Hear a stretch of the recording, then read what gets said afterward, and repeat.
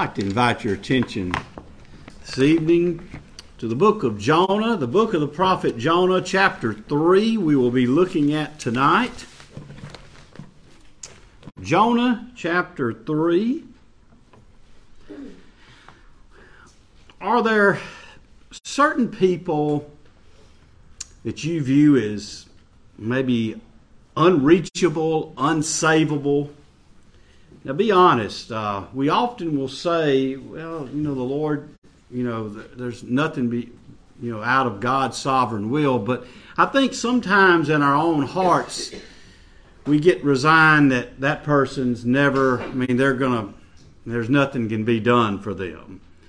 You see them as too hard-hearted or too much engaged in evil or sin to be saved. I think that we all have those thoughts come in our mind, and maybe we believe it, though we may say differently with our voices.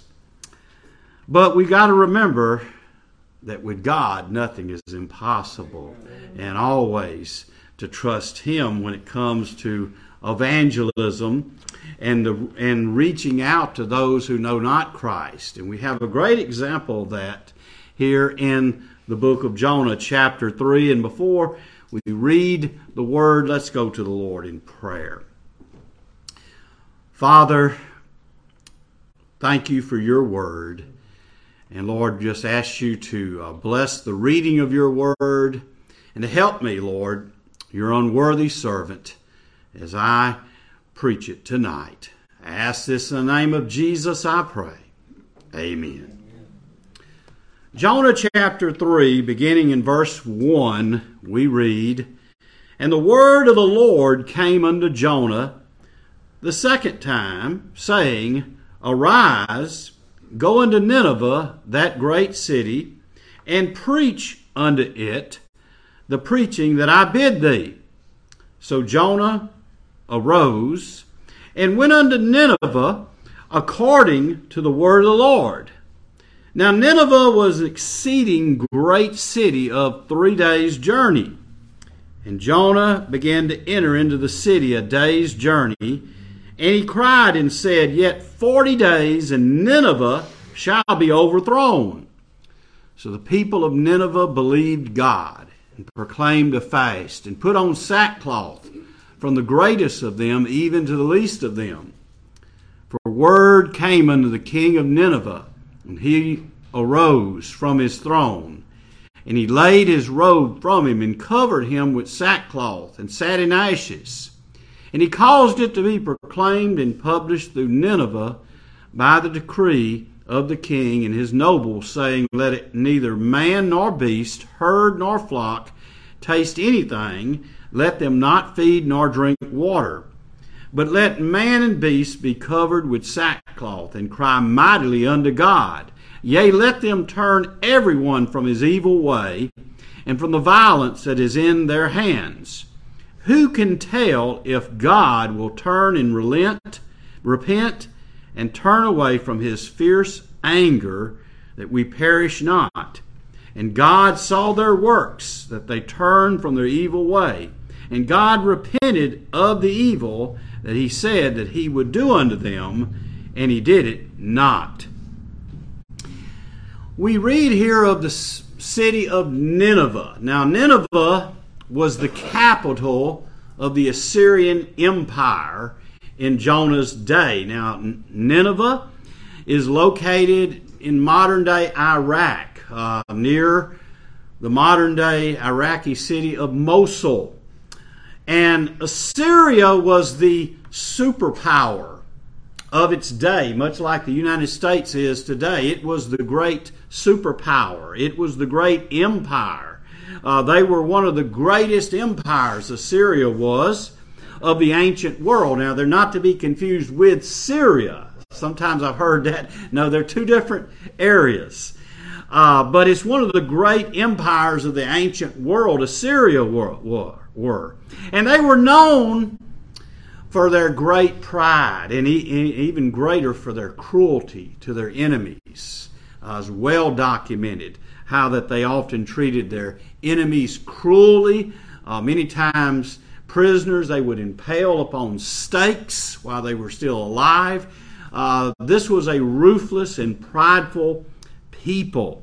And it was to this capital city of the Assyrian Empire that God called Jonah to preach.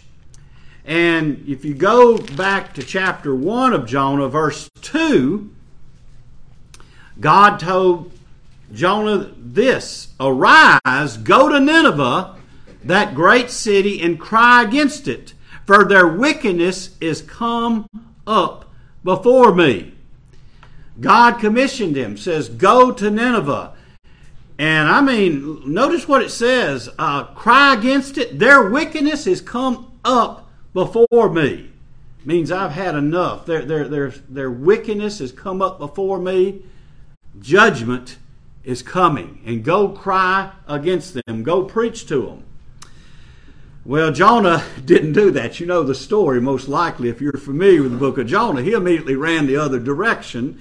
And to make a long story short, God pursued him. He eventually was thrown out of the boat he was in, and he was swallowed by a giant fish or whale, and he was vomited up on dry ground after he had repented. If you can read a beautiful prayer in Jonah 2. And we come to chapter 3, where God recommissions him in verses 1 and 2, where he says again, "Arise, go unto Nineveh, that great city, and preach unto it the preaching that I bid thee." And this time, Jonah will be obedient to God. Now, I want to entitle this message tonight, Nineveh's Salvation. And the first thing that you will notice here in chapter 3 of Jonah is, number one, we see that Nineveh hears the word of God in verses 3 and 4. Jonah enters the city and he preaches a simple message that the Bible records. Was there more to this message, perhaps, or this is a summary? I don't know, but this was the gist of the message. Yet 40 days and Nineveh shall be overthrown, Jonah preached. Or it will be destroyed, another translation states, or demolished. Again, let me repeat, these words are not Jonah's. These words are the very word of God. This is God's word to the Ninevites. Yet 40 days and Nineveh shall be overthrown. Now, there's something to note here. There's no mention of a call to repent here. No specific mention. Much like you see with John the Baptist coming preaching. Or even Jesus when he began his ministry. There's no mention specifically of the word to repent. The message is a declaration of coming doom upon Nineveh. But a key word here is 40 days and Nineveh will be overthrown. And at 40 leaves a space for repentance. The word 40 seems to be, you're on a probation period. You got 40 days. So even though it's not specifically mentioned, there is it's inferring here, 40 days and the city will be destroyed. Nineveh, like all people today, need to hear the Word of God. We need the Word of God to expose sin in our life. We need it preached to us. We need to read it daily. In Hebrews chapter 4, in verse 12, the writer of Hebrews states, "For the word of God is quick and powerful and sharper than any two-edged sword, piercing even to the dividing asunder of soul and spirit and of the joints and marrow, and is a discerner of the thoughts and intents of the heart." It is the word of God that penetrates in the heart of men and women to convict them of their sin, to show them of where they stand before God, that they need repentance, that they need to turn from their sin. It's the Word of God that exposes our sin. In Psalm 119, verse 130, the psalmist wrote, "The entrance of thy words give light. It giveth understanding unto the simple." Notice the Word of God, it giveth light to us. It gives understanding to the simple, not just to the learned, but to the simple, to all. It exposes and shows us what we are before God. People need the Word of God. Now, there are some extreme forms, I guess you call it, some extreme forms of what we'd call hyper-Calvinism or hard-shellism, who teach that people can be saved without the gospel.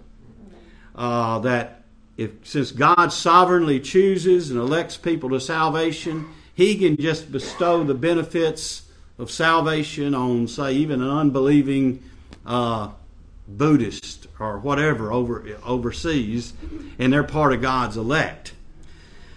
But that's not what the Word of God states. That is, why didn't He do it here in the book of Jonah? What does the Word of God state? Well, let's go to Romans chapter 1.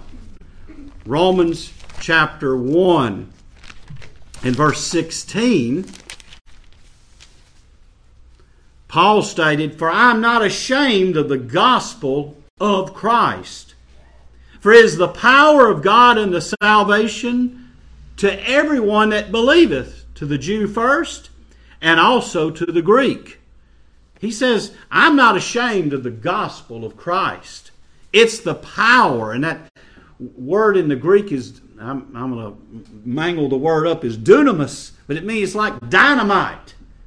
Look, the Word of God, the gospel, breaks open these hardened hearts, these unbelieving hearts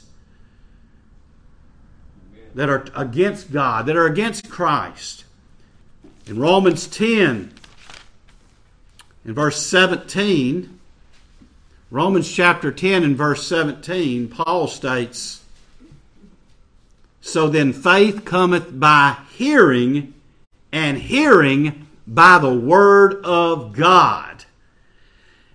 In order for people to be saved, they must have faith. And faith comes by hearing the Word of God. And we understand that faith itself is a gift of God. And it is the Holy Spirit who works through His Word to give faith and repentance to those who are without Christ. How many people do you know today who are lost and ignorant of the Word of God? We often think it's those people in North Korea, probably the most unchurched place on earth. And certainly it is a place of darkness. So God does have Him a people there. But I'm shocked here in Louisiana, the deep south, how many people I come across every day who are ignorant of the Word of God. And I'm not talking about just trivial stuff. I'm talking about salvation. They may have been brought up in a Baptist church or evangelical church, and yet their belief is in work salvation. Oh, what a condemnation on the evangelical churches here in the South. There was a song back in the 1980s, a popular contemporary Christian music song by Steve Green called "People Need the Lord." People need the Lord. At the end of broken dreams, He's the open door. People need the Lord. When will we realize people need the Lord? We're called to take His light to a world where wrong seems right. And I can promise you in this area, my friends, there's so many who will say that wrong is right and that what we're teaching and preaching is actually wrong. So many are lost without Christ, not knowing that judgment is coming. And there is a judgment coming. look, as I get older, and we all get older, I don't care if you're young or old, we're getting close to that day. Now, for us who know Christ, that's going to be glorious. But for those without Christ, it's going to be a terrible day of judgment. Well, the Ninevites heard Jonah preach. And I was thinking about when God, sent his angels to warn Lot in Sodom, and how that Lot tried to persuade his relatives, about this. And what did it say? They laughed him. They laughed at him. But that's not what the Ninevites did here to Jonah. We don't see them mocking Jonah. It says in verse 5, so the people of Nineveh believed God. That is, they believed that the word that Jonah was preaching was not his own words, but was the very word of God itself. What a testimony. Many hear the word and turn away. Many hear the word and mock it. But not here in Nineveh. They heard it and believed the word of God. They believed that what the word of God said, that in 40 days their city of Nineveh would be destroyed. And they believed it. It was Clement of Rome, one of the early church fathers, we often call him, lived in the 2nd century, wrote that Jonah proclaimed destruction to Nineveh, but they, repenting of their sins, obtained salvation, although they were aliens to the covenant of God. Let's remember, the Ninevites, they were different from Israel. Israel was in covenant with God. They didn't have the law. They were aliens, and yet they believed the word of God when it came unto them.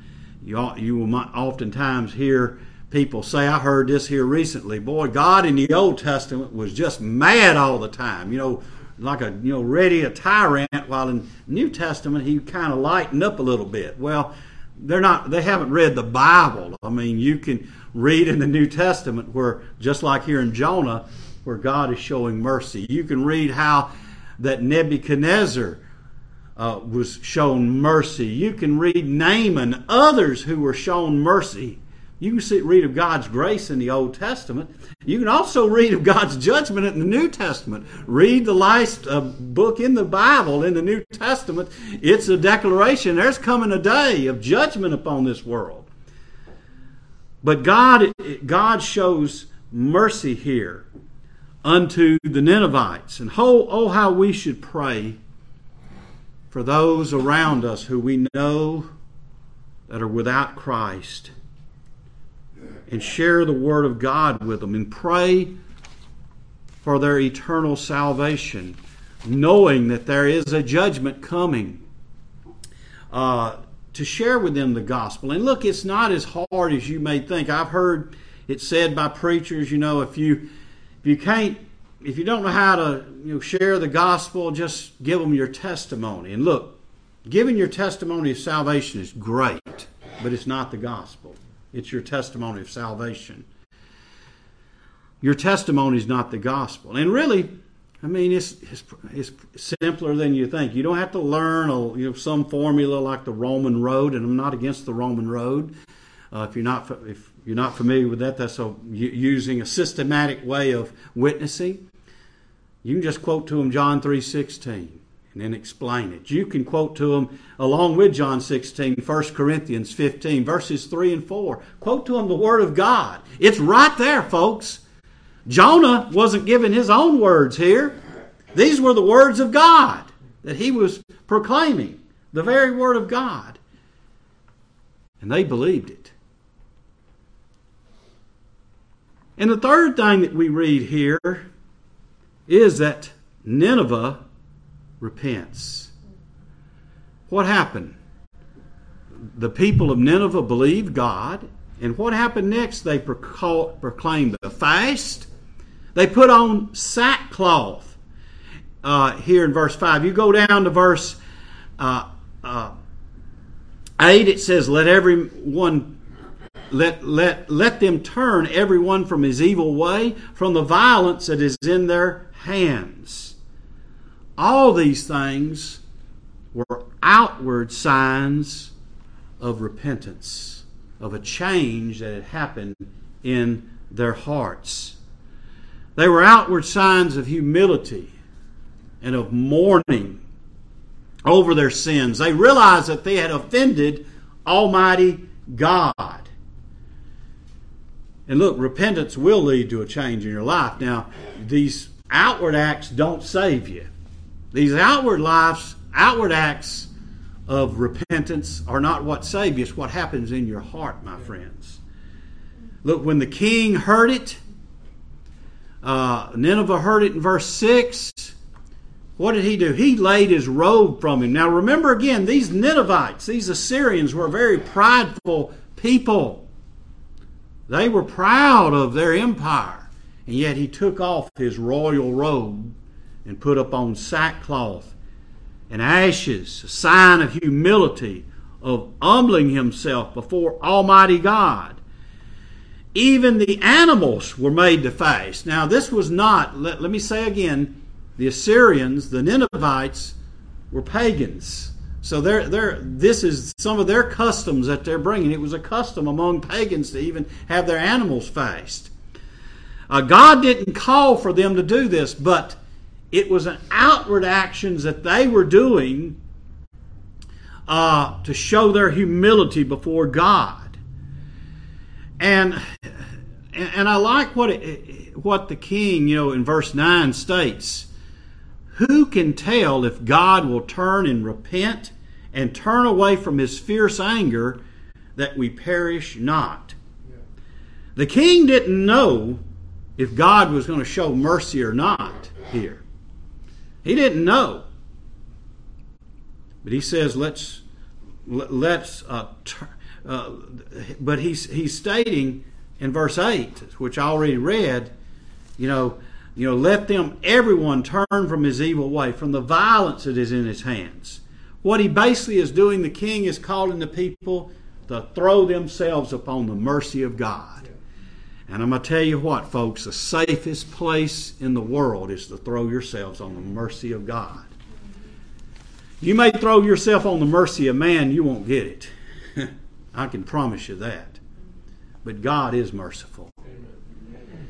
When we talk about repentance, let's remember repentance is a change of mind about sin that you have in your heart.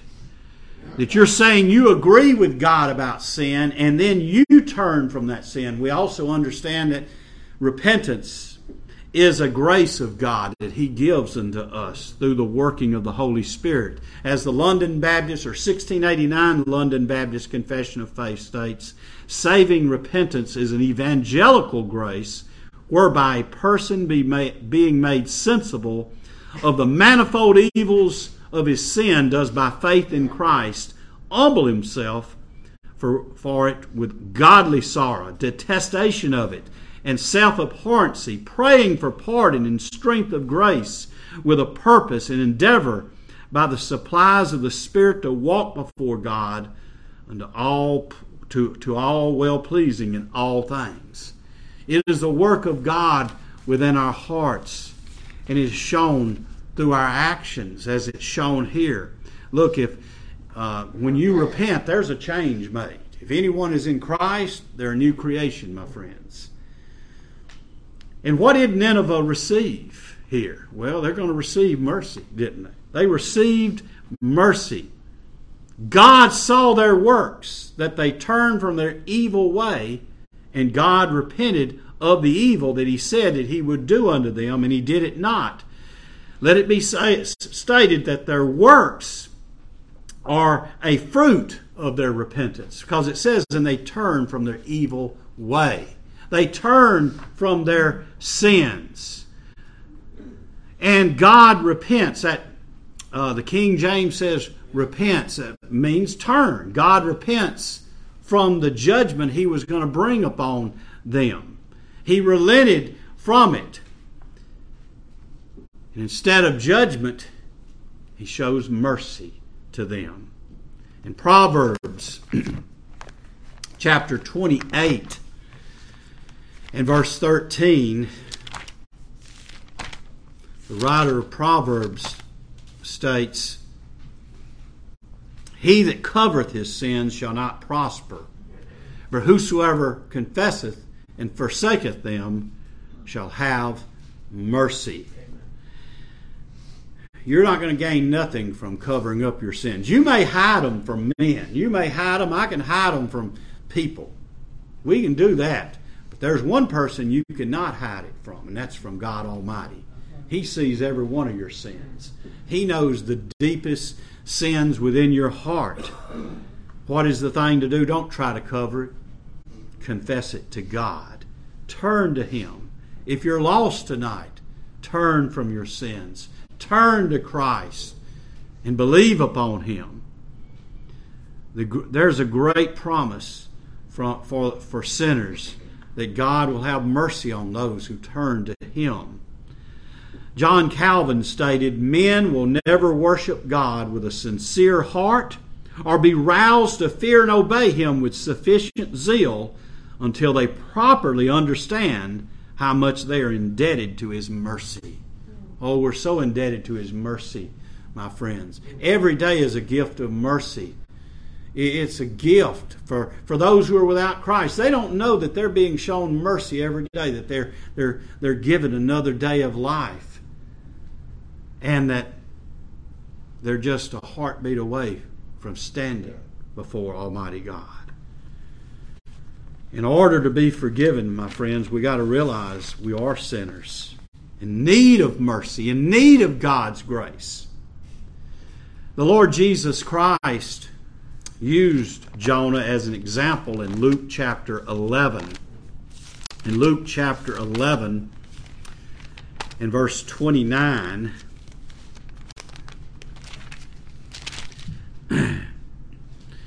it states, "And when the people were gathered thick together, He began to say, This is an evil generation, that seek a sign, and there shall be no sign be given it, but the sign of Jonas the prophet." Let me just stop there at verse 29. Many of the people of Jesus' day, the majority, were following Him because of the signs and the wonders that they saw Him do. And they were seeking a sign. They were wanting more signs. They had heard about Him doing these great miracles. Jesus says the only sign you're going to get is the sign of the prophet Jonah. What is that? Just as Jonah was in the belly of the whale 3 days and 3 nights, so the Son of Man will be. He's declaring the resurrection. He's going to give the greatest sign that's ever been given. The greatest sign and wonder. People today want to see some signs and wonders. It's already been given. The resurrection, the empty tomb. And yet people still don't believe. In verse 30, Jesus said, "For as Jonas was a sign unto the Ninevites, so shall also the Son of Man be to this generation." Jonah coming to preach to Nineveh was a sign of God's coming judgment as he preached. And he stated, "So shall the Son of Man be to this generation." Here is God in the flesh, God incarnate among them. And go to verse 32. "The men of Nineveh shall rise up in the judgment with this generation and shall condemn it." Let me state, I believe Jesus is stating these Gentiles. Remember how these unbelieving Jews, how they felt about Gentiles? He's saying these unbelieving Gentiles, the men of Nineveh, shall rise up in the judgment with this generation and shall condemn it. For they repented at the preaching of Jonas, and behold, a greater than Jonas is here. The Ninevites repented. These unbelieving pagan Gentiles, they repented at the preaching of Jonas. Here he is among the covenant people of God, and one greater is among you, and you don't believe him. And they didn't. Jesus is greater than Jonah because he's God in the flesh, without sin. And yet people still refuse that message, even in our generation today. They refuse to believe the words that Jesus brought. And secondly, Jesus actually cares about the souls he came to save. There's one thing you can say about Jonah, going back to Jonah. Jonah could care less about the Ninevites. You read the whole book. He could care less about them. They could burn up for all he cared.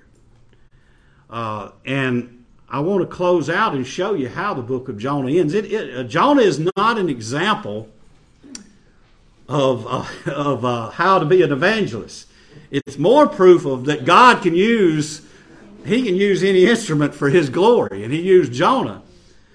But you read this here in Jonah 4. As we close out tonight, what did Jonah say? Praise the Lord. My preaching actually worked. No, he didn't say that. He praised the Lord about these people getting saved. What did it say in verse 1 of Jonah 4? But it displeased Jonah exceedingly. He was very angry. Not just angry, he was very angry.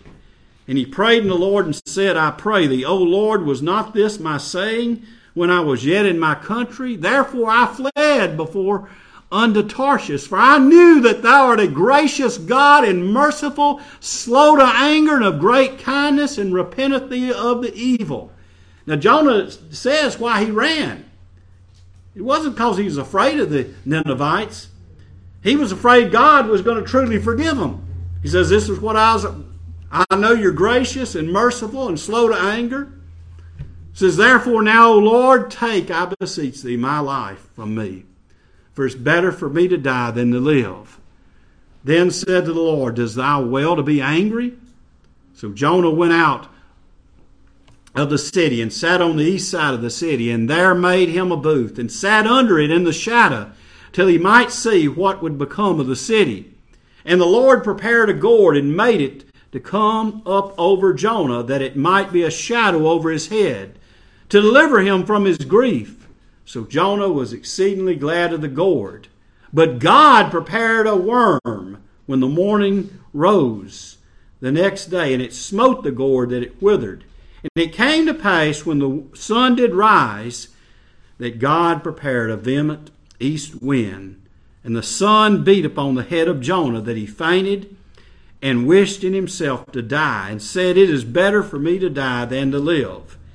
And God said to Jonah, dost thou well to be angry for the gourd? And he said, I do well to be angry, even unto death. And to me, these last two verses are so key. Then said the Lord, thou hast had pity on the gourd, for the which thou hast not labored, neither madest it grow, which came up in a night and perished in a night. Notice God said, Jonah, you've had pity on that gourd. You felt sorry. You're sad that it died. Then he states in verse 11, and should not I spare Nineveh, that great city wherein there are more than 60,000 peoples that cannot discern between their right hand and their left hand, and also much cattle. He says, Jonah, you're upset because that gourd died. But I'm having pity. You're not concerned about these souls that can't tell one way or the other, and that I'm showing mercy upon them. I think today, my friends, we can get lost, much like Jonah did, in our concerns for things in our life, superficial things, and we forget about those around us who are lost. I'm going to tell you tonight, there are some people that around me, some people that I know, as I was preparing this message, that I'm concerned about, and that I need to be more concerned about, that I need to pray for, that are lost. They're under the judgment of God right now. I mean, right now, you can read John 3:36 if you want to. They're under the judgment of God. If they were to breathe their last in the next few moments, as far as I know, there's an eternity of hell awaiting them. Judgments upon them. And there's many of us who know people just like that. Friends, relatives. Oh, how we should pray for them, that God will open their hearts. We can be like Jonah, concerned about earthly things like a gourd or something else in our life, and forget about eternity. Forget about eternal things. Who do you know who needs salvation tonight? We know, I'm sure we all know many. Let's pray for God's mercy and grace to be given to them, just like God gave it unto Nineveh. Let's pray. Oh Lord God, we thank you that you are a great Savior through our Lord Jesus Christ. I thank you that you saved me, Lord, an undeserving sinner. That, Lord, you could have gave me justice. Oh Lord, we thank you that you are a merciful God. And Lord, you don't turn away from sinners who throw themselves upon your mercy. Oh, praise be to you, Lord. Thank you, Lord, for the Lord Jesus Christ. And help us, Lord, have a concern for those who are without Christ around us. That we will pray for them, and that, Lord, that you will open up opportunities for us to share the gospel. Help us to always be thankful for the salvation you have given us. And may we always glory in it. In the name of Jesus I pray. Amen.